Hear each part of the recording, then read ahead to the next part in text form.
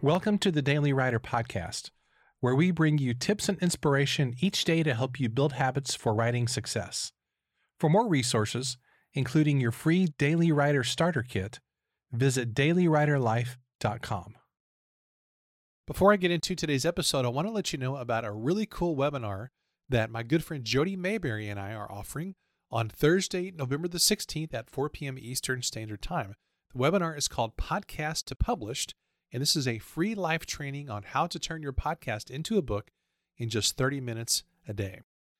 Are you a podcaster who's always wanted to write, but you don't know where to start? If so, I think you're really going to enjoy this training. And in this webinar, we're going to cover several things. Number one, why a book is the ultimate tool to grow your platform and influence. Number two, how to repurpose the podcast content you've already created into a book, no matter what your podcast format.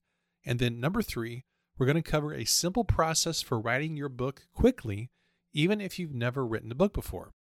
I think this webinar is a must if you're interested in leveraging your podcast and your guests to promote your book, or if you want to use your book to promote and grow your podcast.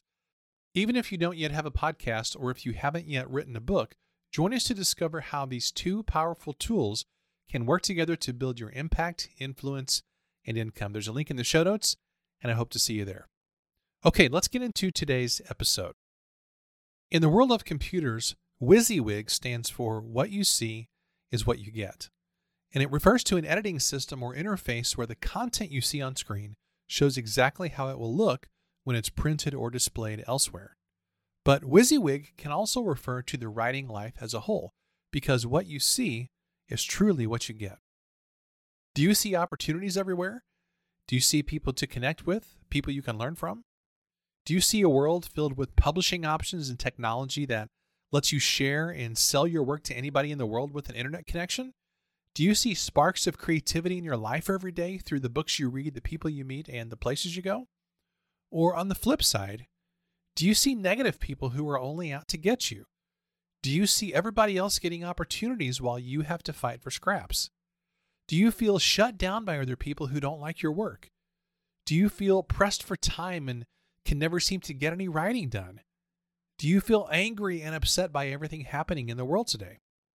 Well, what you see is truly what you get. If you see possibilities for success, that's what you'll get. But if you see a world full of obstacles and frustrations, that's also what you're going to get. You know, Charles Dickens was right when he began his classic book, A Tale of Two Cities, with these words: "It was the best of times, it was the worst of times."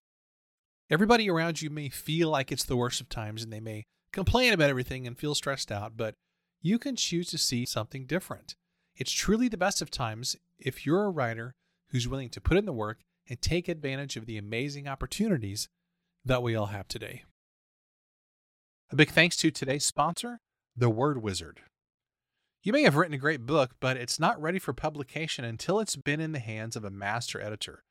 That's why my friend Karen Hunsinger, also known as The Word Wizard, is the perfect partner to help you craft the highest quality book possible. A great editor doesn't just correct grammar and spelling, they also correct wordiness, shifts in tone and voice, the overuse of particular words, and they also enhance transitions, clarity, and accuracy.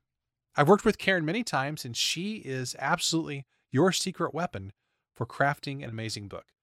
Make sure to visit KarenHunsinger.com for a free sample edit. That's KarenHunsinger.com. Thanks for listening, and I'll see you next time.